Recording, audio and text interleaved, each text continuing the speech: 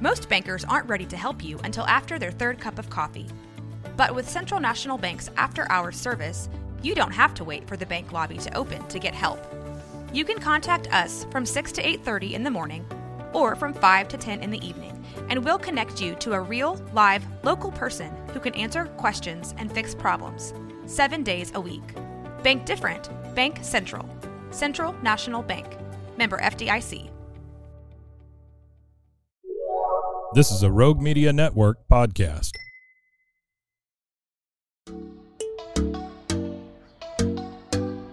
Welcome to Purpose Driven Sobriety.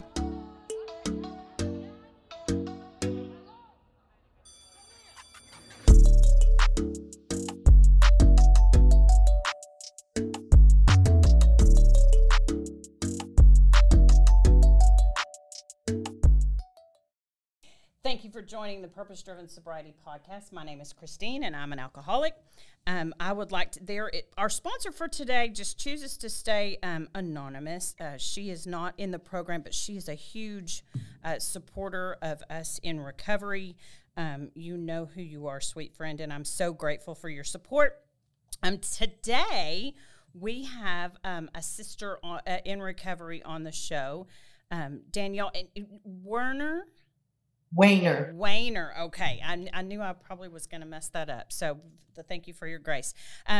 Danielle and I met on the intraweb, and, you know, I say this, gosh, it seems like pretty much every single show that there are so many resources. My humble opinion, I am a practicing AA, a member of Alcoholics Anonymous, and I think the mojo is in, face-to-face meetings, but there are certainly resources for online meetings, and just like anything else, and online groups, just like anything else, go in, see if it fits, and contribute where you can. So Danielle, you live in Missouri, right? I do. Okay. Kansas City. Awesome. Well, on the show, Danielle, we just kind of share our experience, strength, and hope to reach the person who still suffers. So what I'm going to say to you, my sister, is I'm just interested to hear all of the things. And I have not had a conversation with Danielle before. I don't know her story, so I get to hear it with you. So I would love to hear what it was like, what happened, and what you're like now. So tell me all the things about you. Well, I was born and raised in Kansas City, and I moved to the state of Michigan in 1990, and I lived there for 31 years. Oh, wow. That is where I got sober, was in Michigan. And I recently moved back to Kansas City 2 years ago to be near my parents, who are both 89. Oh. And I'll tell you what, if it weren't for this program, I probably wouldn't be making this move, because I would still be thinking selfishly, Wow. instead of selflessly. Yeah. But so as far as what it was like, I grew up in, I was raised in Catholic school, or, as a Catholic. Mm-hmm.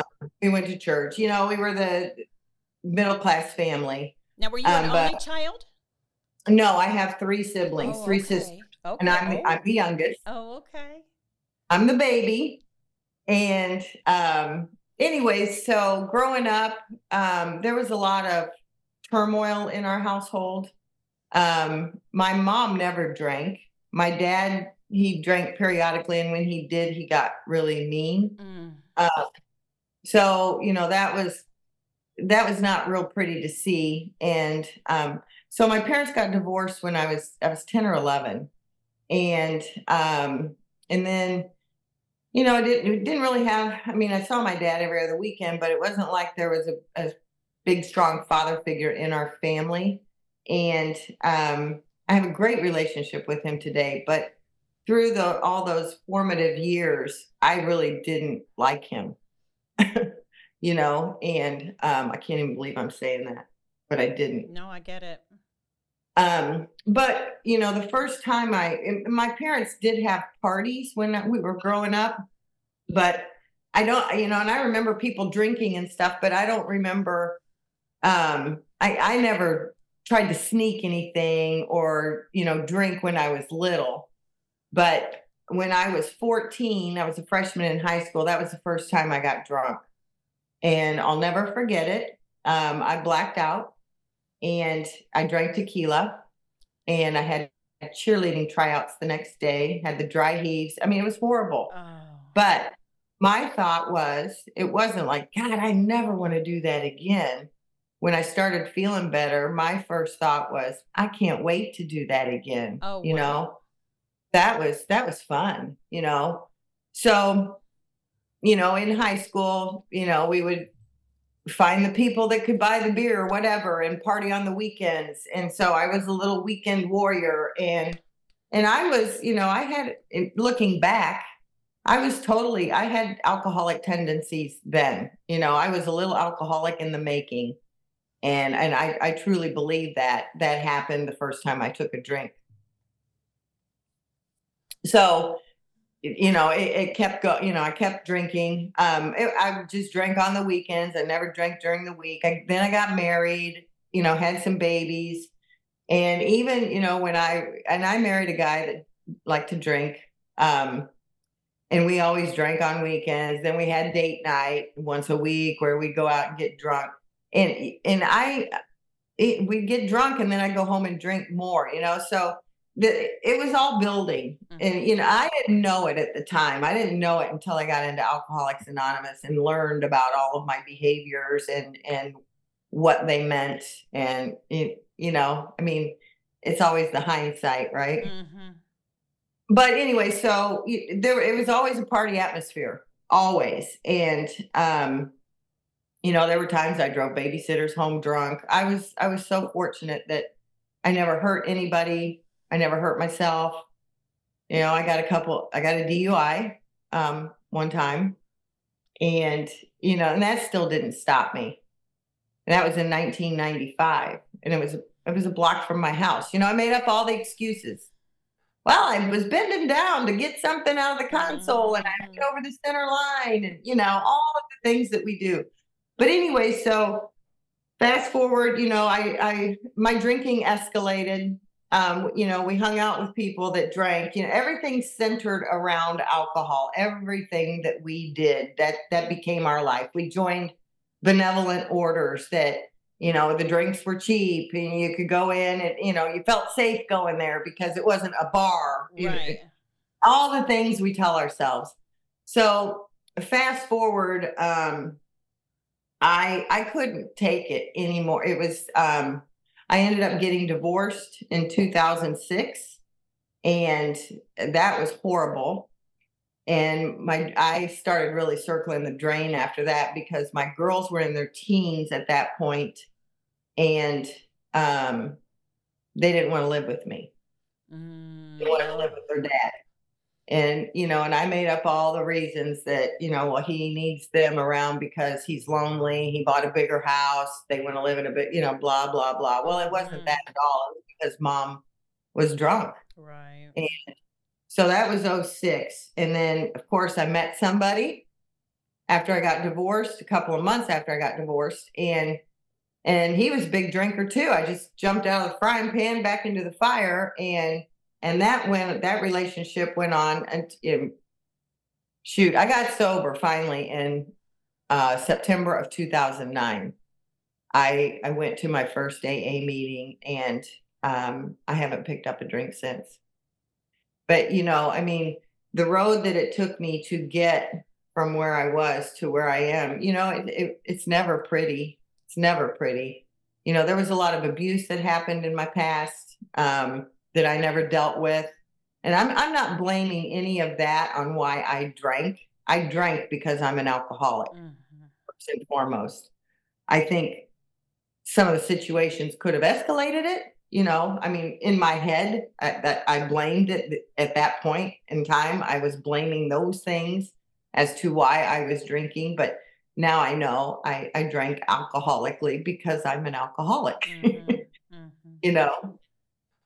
But, you know, once I got sober, you know, things started turning around for me as I stayed in the middle of the herd. I got a sponsor. I worked very closely with her. I went to 2 meetings a day when I first got sober. My first year, I went to 2 meetings a day.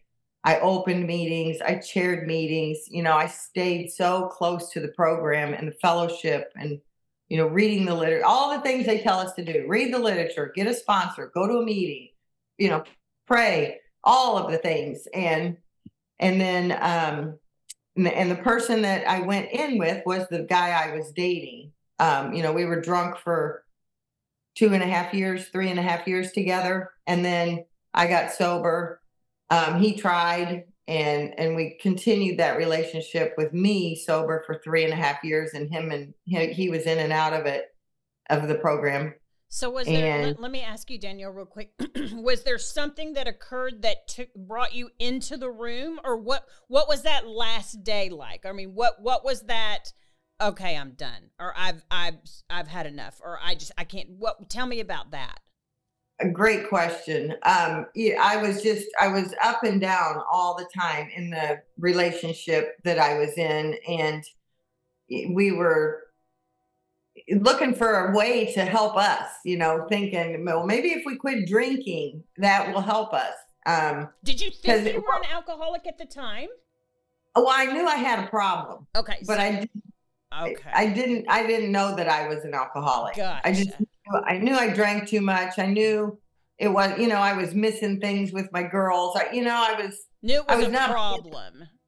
Oh, it was a big problem. Yeah. I wasn't being the mom I wanted to be. I wasn't being the significant other that I wanted to be. Gotcha. I didn't like who I was becoming when I looked in the mirror. I didn't even know who I was looking at. I didn't like my life at all. And what precipitated all of that was the relationship that I was in. He actually asked me if I wanted to go to a meeting with him. And I was like, why? And he said, well, maybe it'll help us, and I was like, well, I'll do anything, to see if it'll help, because that relationship, it was tumultuous as well. Sure. And, everything was based on drinking there too. And I just knew that lifestyle wasn't serving me anymore. And there had to be something better out there for me. And I didn't know what it was. I didn't know how to do it. So we went to our first AA meeting, and I sat in the parking lot thinking, well, these women are going in yoga pants. This has got to be a yoga class or something,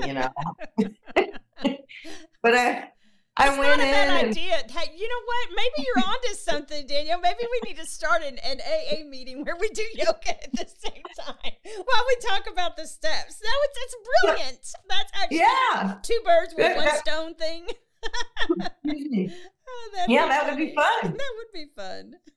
That could be really fun. Oh my god! But anyways, I went to that first meeting, and I'm scared out of my brains or out of my wits, right? Because I'd never done anything like this. It can be scary. It can be scary. Yeah. Oh, it was scary walking through those doors. But I'll tell you what, those people made me feel so welcome. And, it was a blessing. I sat at a table. There was two older ladies. And, one of them gave me a meeting guide that back when we had the meeting guide book. Yes. She wrote her phone number in it. And I still have that meeting guide to this day, because that lady is now my sponsor. Oh, she wasn't my original sponsor though. And that's a cool story too. I found a different sponsor that I worked with for about 5 years, and she moved to a different state and just kind of fell off the face of the earth.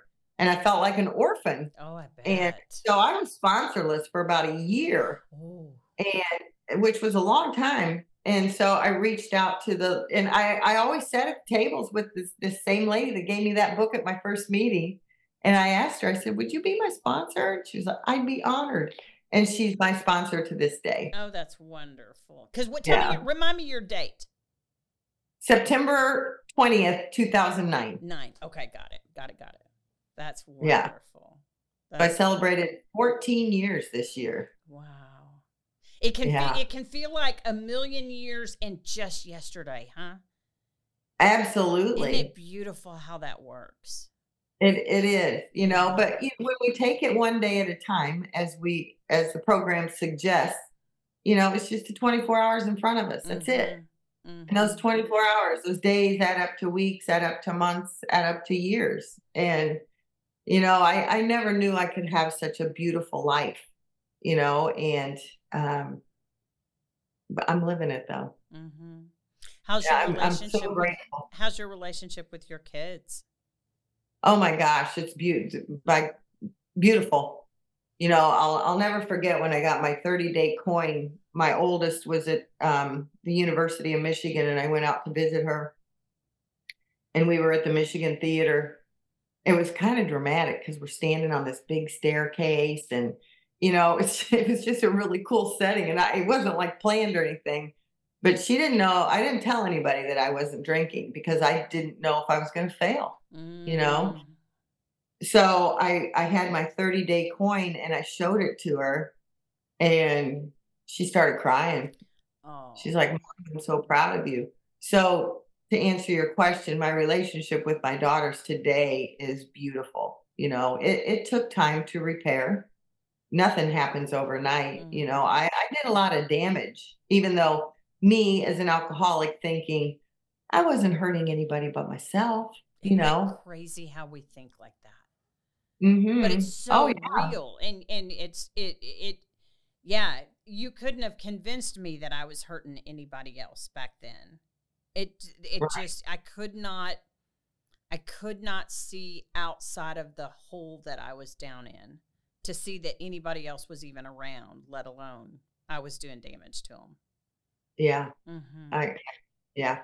That's how it was for sure. Mhm. But today, they trust me implicitly, with my grandkids. I'm the only grandparent that doesn't drink. So they trust me to have the boys spend the night. I knew if I was drinking, none of the things that happened today would be happening. Mhm. I Mhm. mean, I'm sure I could visit them, but I wouldn't be able to be alone with them, you know, and that would be really sad. But we don't have to worry about that.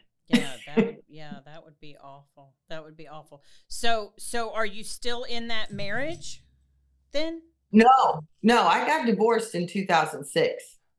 And then I never remarried. I was engaged to the guy that Gotcha. that I met after I got divorced. We got engaged, I don't know, 2 years later, but then we got unengaged. It was all the drinking mess. Yeah.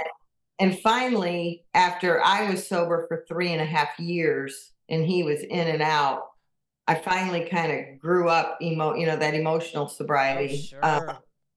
And I just said, I was learning healthy boundaries. I didn't want that in my life anymore. I had to release him with love, so to Mhm. speak. Mhm.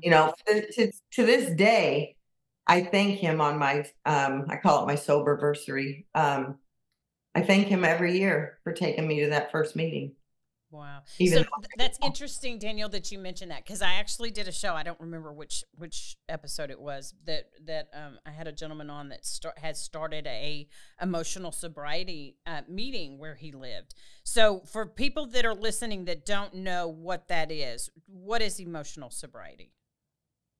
well, to me, it is, we can get rid of the drink and be sober physically. Mm-hmm. But there's so much inside of us that we have to deal with emotionally and grow up. When I came into this program, I was 40 something years old chronologically, but emotionally, I was the age I was when I started drinking. I was 14 years old, Mm-hmm. really. You Mm-hmm. know, and it to me, it's really taken care of me spiritually, my relationship wise. I went through a lot of counseling. I sought outside help, as well. And, but, you know, what it boils down to for me is you can be in this program of Alcoholics Anonymous and get sober from the drink, but we've got to grow up. We've got to learn how to treat other people right. It's like getting out of self. It's from it's going from being selfish to being selfless Mm-hmm. for me. That's how I think of emotional sobriety. Because I have to really stay on the spiritual beam. If I get knocked off of that, I'm emotionally in turmoil. And I think it's really, it's very important for us alcoholics to remember that we have to stay spiritually fit, because that's a huge component to our program. And if I'm not in that good spiritually fit condition, my chances of making poor decisions are heightened. Does that make sense? Oh, absolutely, 100%. Yeah. Well, and then that's where you can hear the term dry drunk, and I think that the recognizing the huge difference between being sober and being either in recovery or recovered. Our literature says we have recovered from a hopeless sense. Right. I don't want to just be sober. To me, that's hell. Right. To me, without a solution, because you and I didn't realize, Danielle, how much our story is similar. I was in my early 40s when I came in. I was a little bit younger than you when I had my first drink, but I too had a father that was alcoholic, and emotionally, looking back now after learning what I've learned through the sponsor, through the steps, through our literature, and the people in the program. I can see, exactly what you're saying, that, I froze at the age that pretty much an initial trauma for me.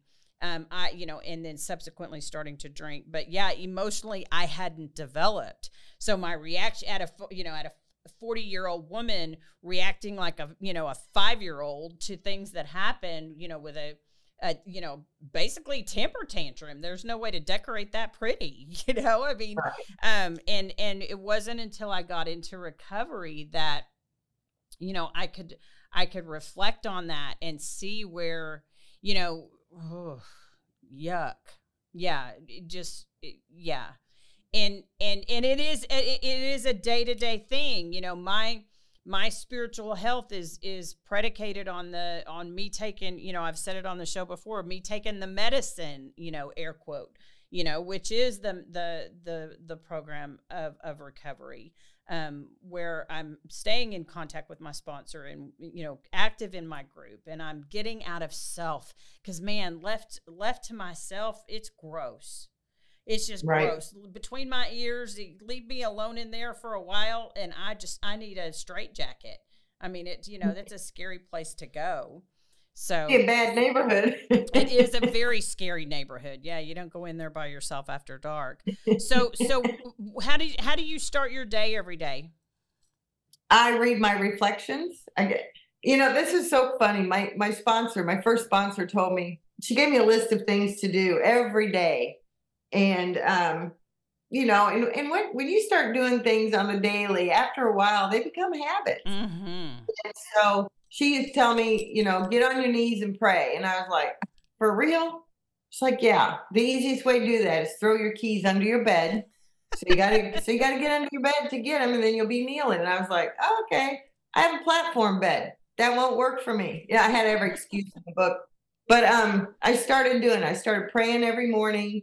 I read my reflections. I read out of the big book. I thank God. The first thing I do every day, first and foremost, is always remember that I'm an alcoholic. I have to. That's got to be first and foremost for me. If I forget that, then I'm in deep trouble.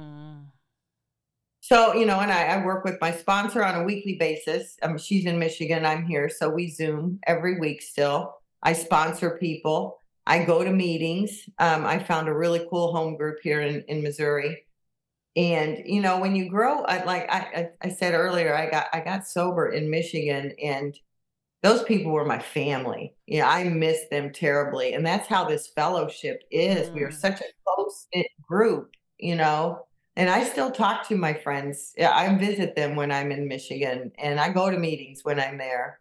It's you never forget those people. They are the ones who helped you through the fire, Yep, absolutely. So I always start.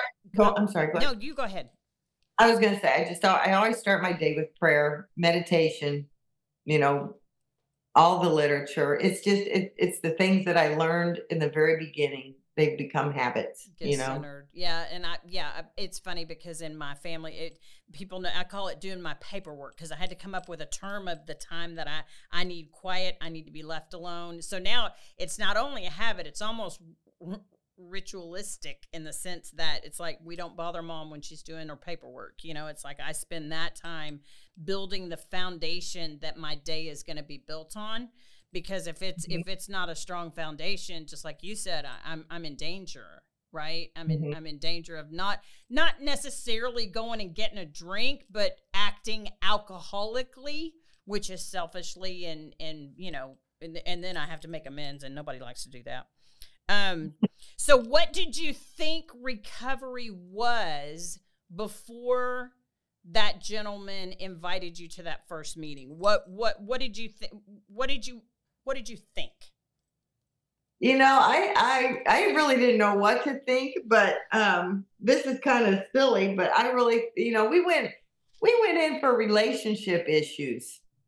I know now AA is not the place for that. We're not experts on relationships. We're experts on alcoholism. Right. But I thought, well, our relationship's going to get better, and they're going to teach me how to drink responsibly. And they failed at that. Did they not just fail at that miserably? I mean, seriously. I thought that exact same thing too. Oh my gosh. That's nuts. It's so funny. Well, it's the insanity, right? It is the insanity. Yeah, I say that too. That's so funny. I said that in my home group not that long ago. It's like I came in here thinking you people were going to give me the secret, because I'd already tried, only drinking wine, only hated beer, only drinking mixed drinks, only drinking, after 4:00, which I failed at miserably. Only. And nothing worked. So y'all had to have an only, surely, that would stick with me and teach me how to drink responsibly. Well, right. It didn't work out like that. No. It did not work out like that. It didn't work out for me either. Yeah. Thank God. So, because I have just a little list of questions that I throw out every now and then. What advice would you give a loved one of someone that is lost in the disease of addiction? I have someone in my family that is, and I personally know that they have to admit that they have a problem. And a lot of people don't want to admit that. And, that's our first step in recovery is admittance, mm-hmm. right? Mm-hmm.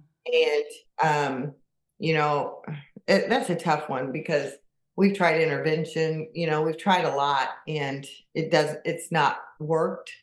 And the only thing, to talk to somebody who is in their active addiction, it's like talking to a wall. Nothing sticks, you can't get through to them, or I can't get through to my particular sibling. Mm-hmm. And, and in the days that they're not messed up, it's either alcohol or pills, it's one or the other, or both together. And, I've tried to, I've asked her to come to meetings with me.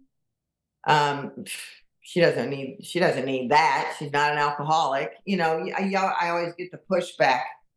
So, I love them, love the people, I've always been taught, and it's so true. It's not the person, it's the disease. Don't hate the person, hate the disease. And it's sometimes that's hard to separate, especially when the person is not, they're being terrible. Mm-hmm. They're saying mean things. They're acting, just not the person, who they are or can be. And that it just hurts, to see that and to watch that. Mm-hmm.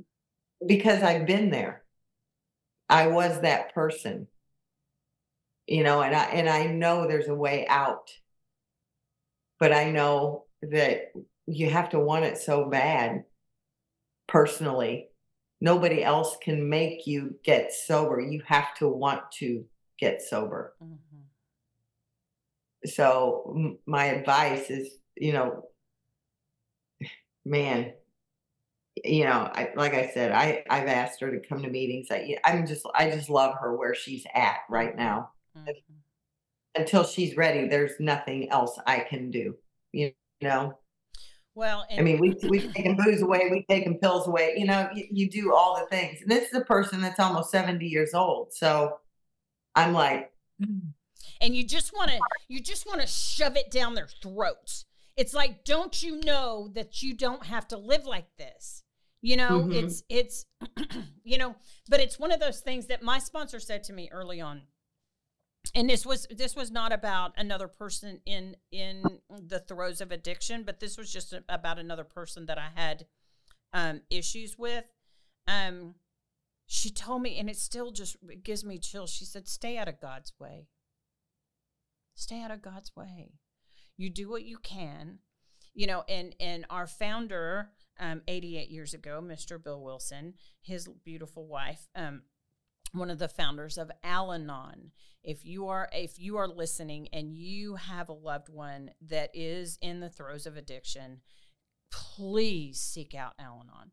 Well, I don't need a meeting. Yeah, you do. Yeah, you do. Because you need to figure out how to take care of you while that alcoholic addict is spinning, right? Because we, as alcoholic addicts, will take people with us. We'll bring them down with us. And it's one of those things where my husband, I remember when I found out that he had gone to an Al-Anon meeting, you'd have thought he'd have cheated on me. I mean, seriously, because it's like, and I remember, I know now consciously, but I remember that feeling of, oh crap, if he's not worried about me and focusing on me, that might mean I have to. Ew, I don't want anything to do with that. But the fact of the matter is no one could have, they tried taking the alcohol away from me. They tried taking the pills away from me. I found more because I was a liar. I was manipulative. Honey, I could find a way. A way. And so it's one of those things where my husband, and he, he's been on the show a couple of times. He's self-admitting the great enabler. He almost loved me to death, because he wanted to make me happy. And he was going to teach me how to drink responsibly, and you might, we can laugh and I roll my eyes at it now, but that was a real thing. He truly, he was in his own hell dealing with me. And when he went to Al-Anon and started learning how to take care of himself emotionally, and he had other people, he didn't feel alone anymore. That's when things really started to change for us, because he was just like, if you're going to kill yourself, it'll break my heart, but I can't stop you. I can't stop you. I'm not going to hand you, a bottle of vodka, or which was the equivalent, at least for me, as a loaded gun. But you're not going to take me with you. So if that's what you got to do, just like you said, I love you from afar. And when you've had enough, hopefully I'll be here to help you. I still love you, but I don't have to watch this, Right. But yeah, it's, I know that the family members, it can be just as much of a hell. And I'll tell you, my sponsor, and Danielle, I was only about, oh goodness, I was probably 3 months sober when she suggested that I go to an Al-Anon meeting just to see the other side of it, and girl, I know I shouldn't even say this, but I sat down and I felt like, oh man, I felt like a fish out of water. They felt like they were so serious. I know that they weren't. That's how I felt, right? I felt like they were talking about me, which kind of sort of they were, but not really. But I remember just going, I want y'all to get in the car and let me take you down to my meeting, and to my people where we laugh at the most inappropriate things. If a normal person were to walk in the room at some of the stuff we laugh at, they'd probably have us committed. But it's one of those things that it's a beautiful program. And so if you have a loved one that is suffering from the disease of addiction, do seek out Al-Anon. You can Google and find an Al-Anon meeting pretty much anywhere you can find an AA meeting, any town, or they also have online resources too. So let me see, what else do we want to talk about, sister? So has anyone gone with you into recovery? Like for instance, my daughter particularly, and Rick, my husband, have gone with me in the sense that they know they can program me, and I don't like it. I mean, Rick, every now and then Rick is like, well, maybe you need to surrender this. And I'm like, you're not my sponsor. Don't talk to me like that. But they've benefited from the things that I've learned through the steps. And my husband loves our program. He loves our community. We go to conferences, and I mean, he just meshes right with all of us. But is there anyone who has gone through recovery with you as far as that goes? Well, my girls, they didn't go, of course, when I was brand new, I was telling them they needed to go to meetings with me, and they needed to go to Al-Anon. They needed to do this. They needed to do that. They didn't do any of it. Mm-hmm. But what they did do was, as I was growing up in the program, I would talk a lot about it, and they loved that. They loved the aspect. They loved to watch the change in me that they could see. And if I was off on something, they'd look at me and say, "Mom, you need to go to a meeting." Oh, no, they didn't. Ooh. I heard that more than once. Oh, that now see, yeah, those are dangerous words. Those are dangerous words. But yeah, they knew. Usually true, but dangerous words. Oh, they were always true. They were always spot on. I'd look at them and I'd say, if I was not in the program and spiritually fit when they'd say something like that, let's just say I'd be like, yeah. Oh, it could have totally gone south, but I'd look at him and I'd say, you know what, you're right. I'll see you later.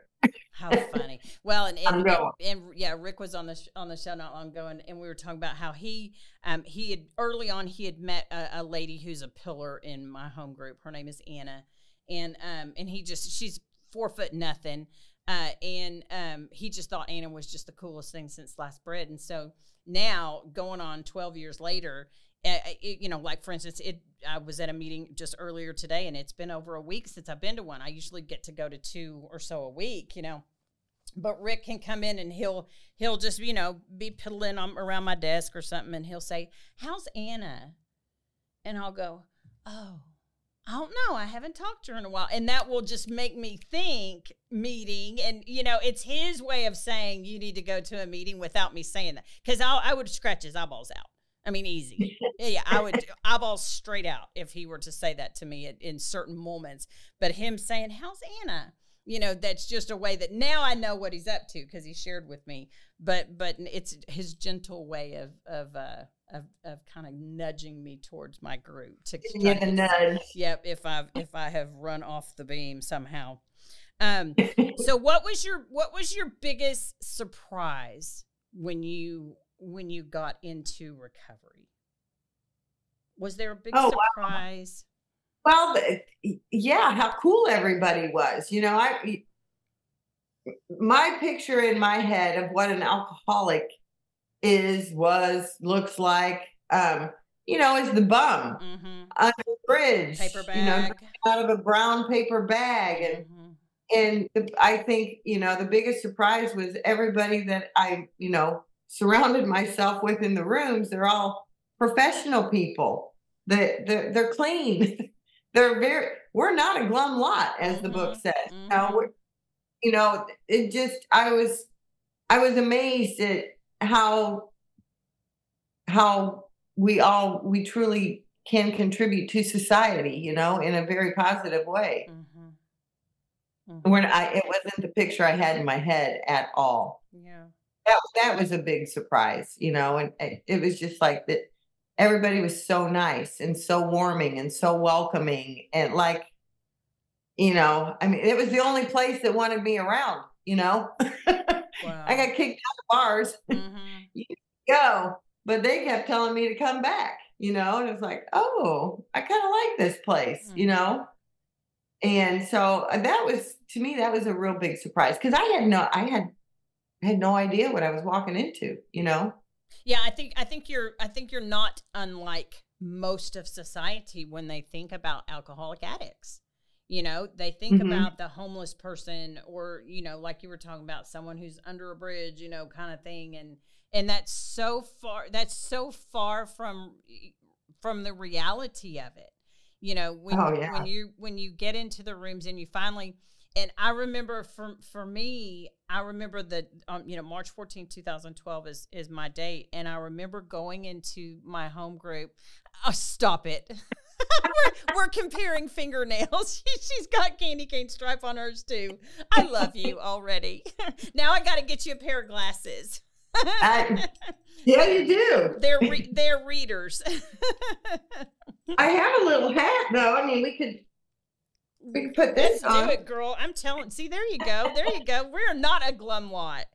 But I remember going into the room and sitting down when I had really, because I'd been going to the meetings for about 6 months before my final drunk was a Sam-sized bottle of Listerine, and it almost killed me. And then I had plans on taking my life. And anyway, but I remember marching up those stairs on March 14th, 2012, and sitting down and having the most conscious thought that I think I'd ever had in my life, that I belonged.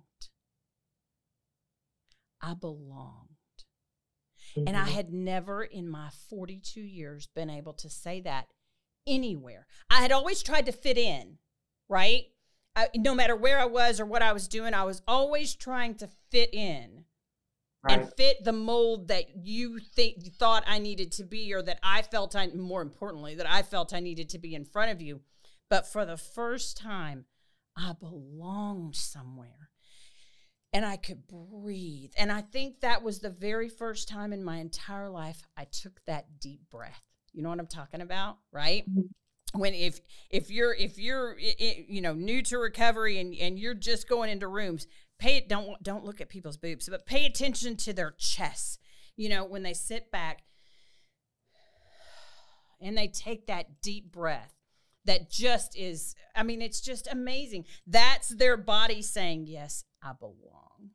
These are Mhm. these are soul to soul, honest people that I'm safe with. That it's just, I'm so grateful I can barely even stand it when I don't know. This is such an amazing way of life, you Oh, know absolutely.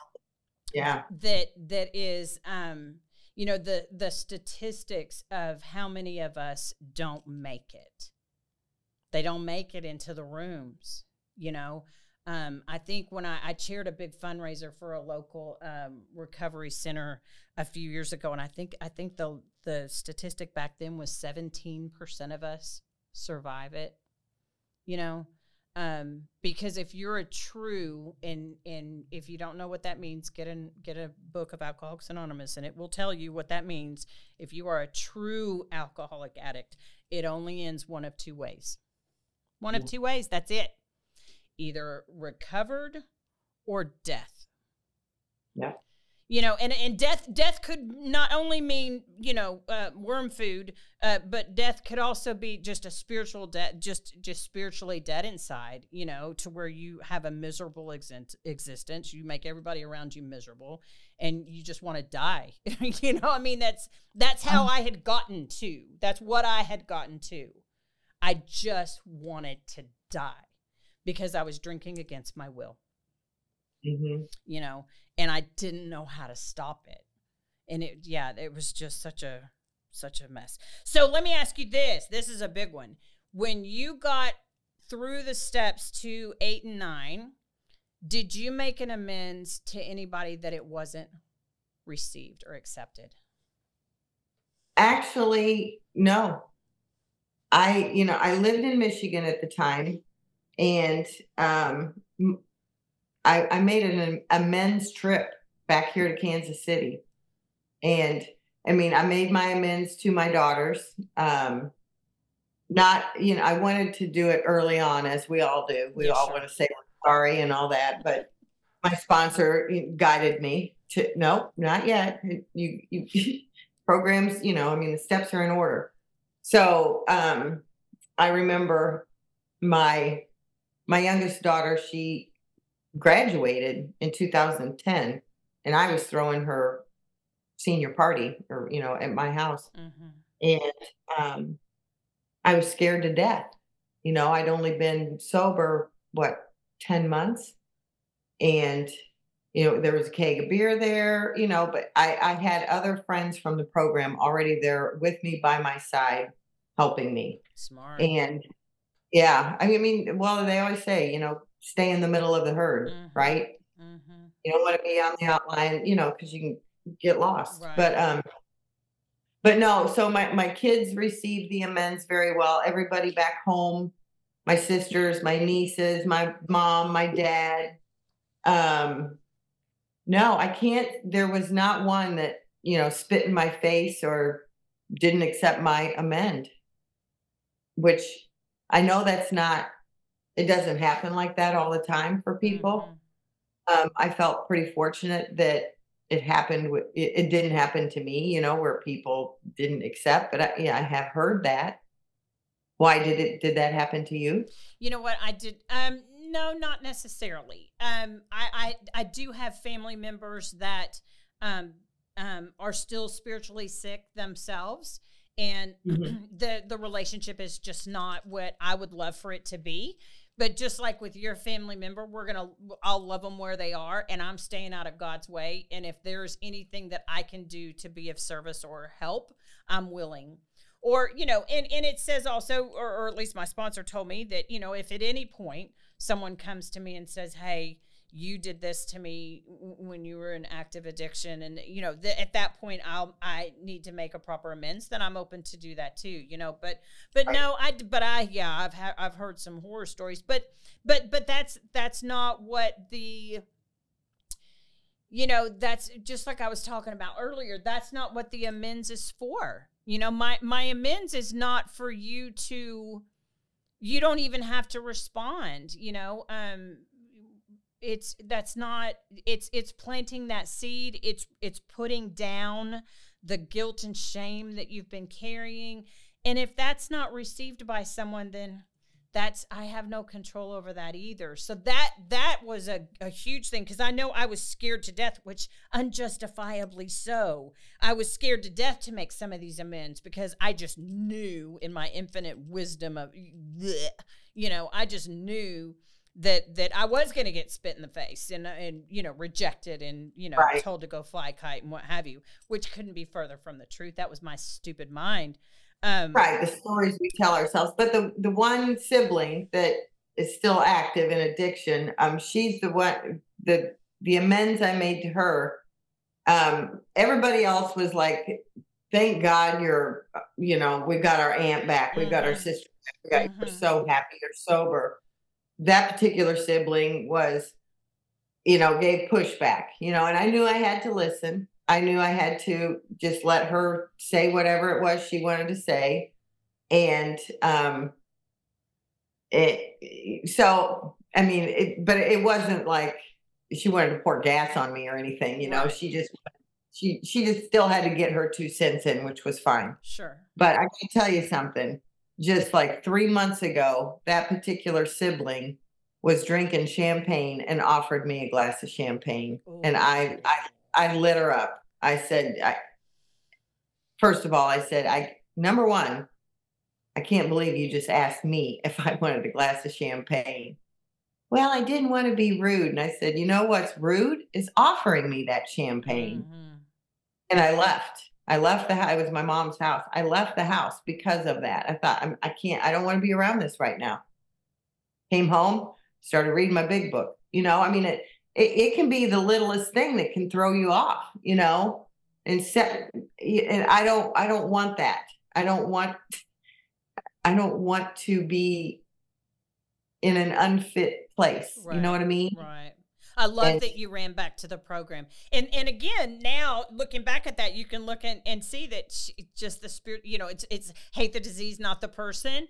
It's one of those things that, misery loves company. It's like, if I can pull you into my spiritual sickness, maybe it's not so bad. Right. And I'm so glad you were able to take care of yourself through that. That's a low blow. And here's the deal. She probably doesn't even realize she did it. And didn't realize, she realized that she offered the drink, but doesn't even realize, she doesn't know she's in that hole so far down, that you can't see. You just can't see. And that's where a lot of people, and that's what kills a lot of people, because they know they're so far down in that hole and they're scared shitless to come up and see what's out here, because they think that everybody's going to reject them. They think that everybody's going to spit in their face and reject amends, or, they're not even willing. And it's so far from the truth. Right. For the most part. What is forgiveness? Forgiveness is for me, because what does that mean? Well, because just because I forgive someone doesn't necessarily mean I want to be around them. Forgiveness for me is letting that stuff go, dropping all of that. I don't need to carry their crap around with me, right? All it does is burden me down and it's extra weight on me. Whatever, for instance, I was abused by an uncle when I was really little, and all of that came to light. Oh gosh, when my girls were wanting to go to spend the night at friends' houses, and I'd freak out. I couldn't figure out why. I was like, I didn't want them to go, and I had a breakthrough in counseling, and, I had buried all that stuff, but when I got into recovery, and I hated my uncle, didn't want to be around him, didn't want, who would be? But I learned I had to forgive that person, because all it was doing was hurting me if I didn't forgive him, carrying that around. But just because I forgave him doesn't mean that I want a relationship with him. I'm doing it for me, to ease my pain, basically. So forgiveness for me is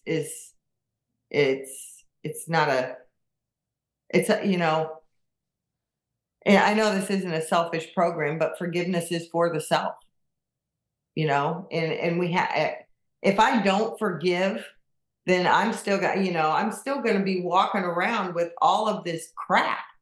And then I'm not spiritually fit. I'm not emotionally sober. It can all crumble, and that was I had to learn how to do that, because I held so many resentments. I just held all these grudges, and all it did was hurt me. Right. The long run. And when you free yourself of all of that, I'm sure you've probably read Drop the Rock.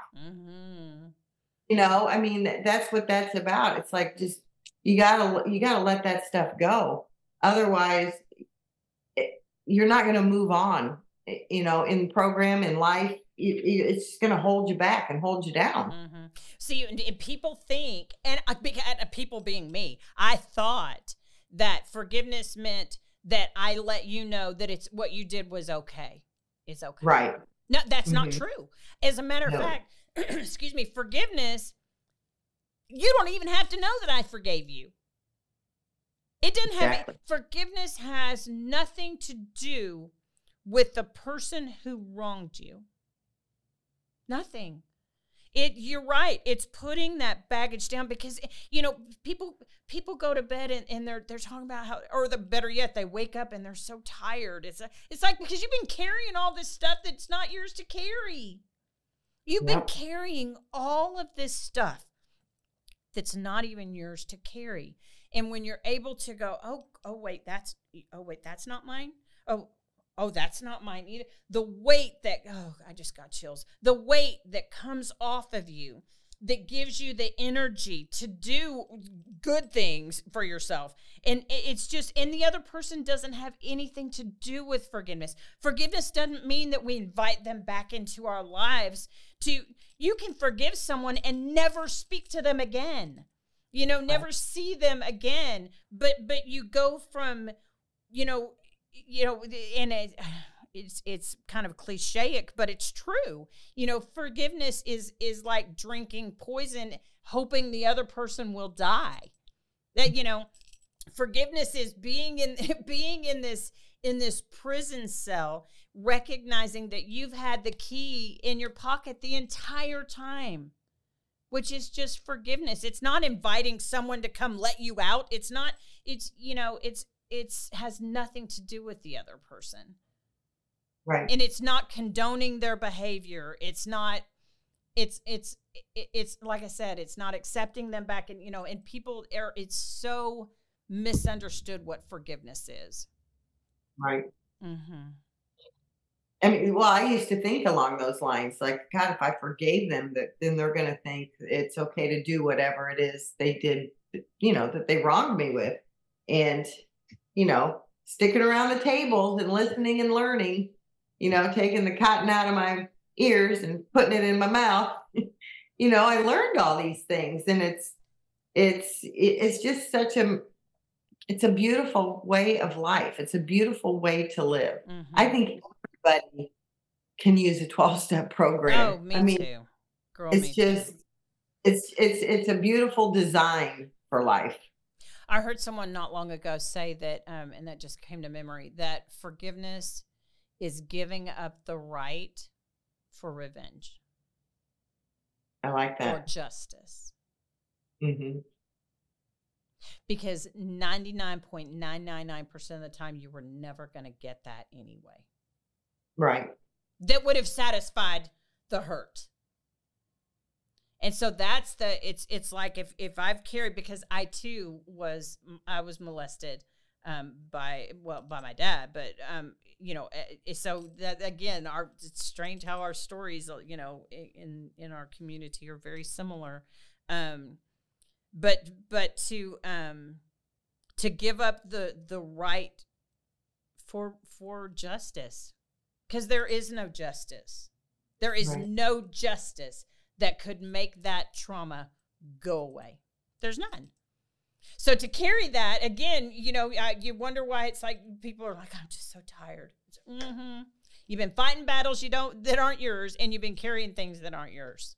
No wonder you're tired. No wonder you're tired. Wiped out. Mm-hmm. Carrying everybody else's rocks around. Mm-hmm.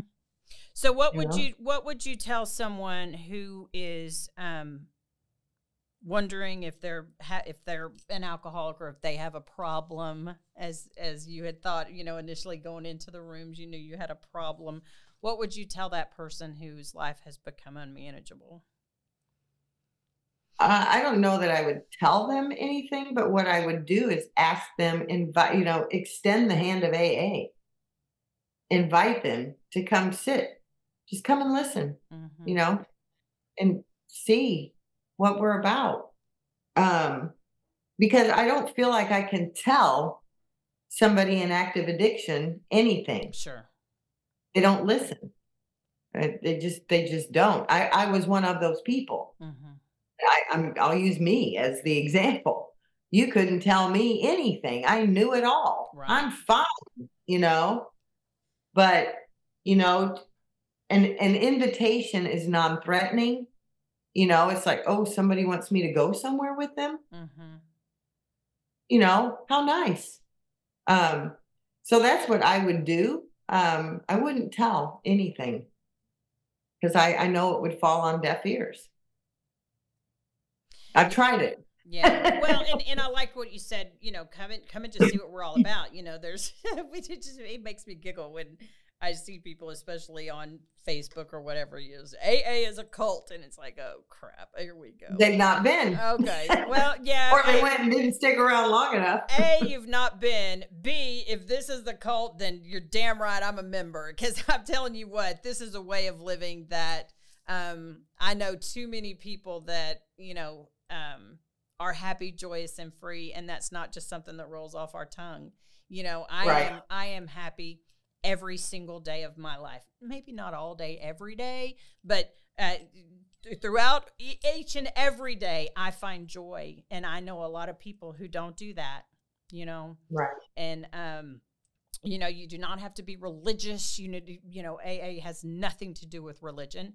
This is a spiritual program that is just beautiful, and it's worked for 88 years. Something is there.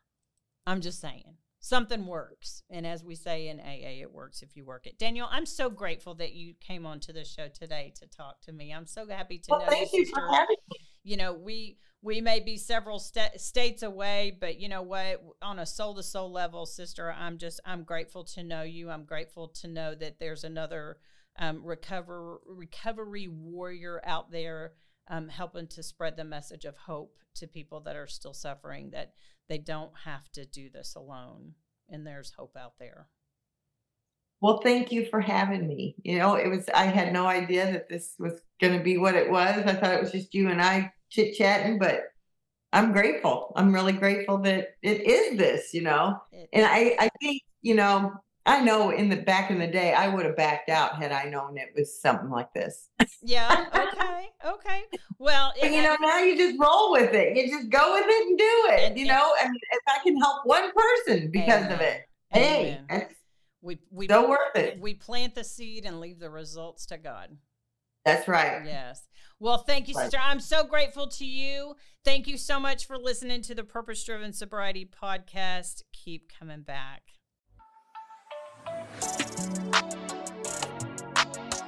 Thanks for listening to Purpose Driven Sobriety. Keep coming back.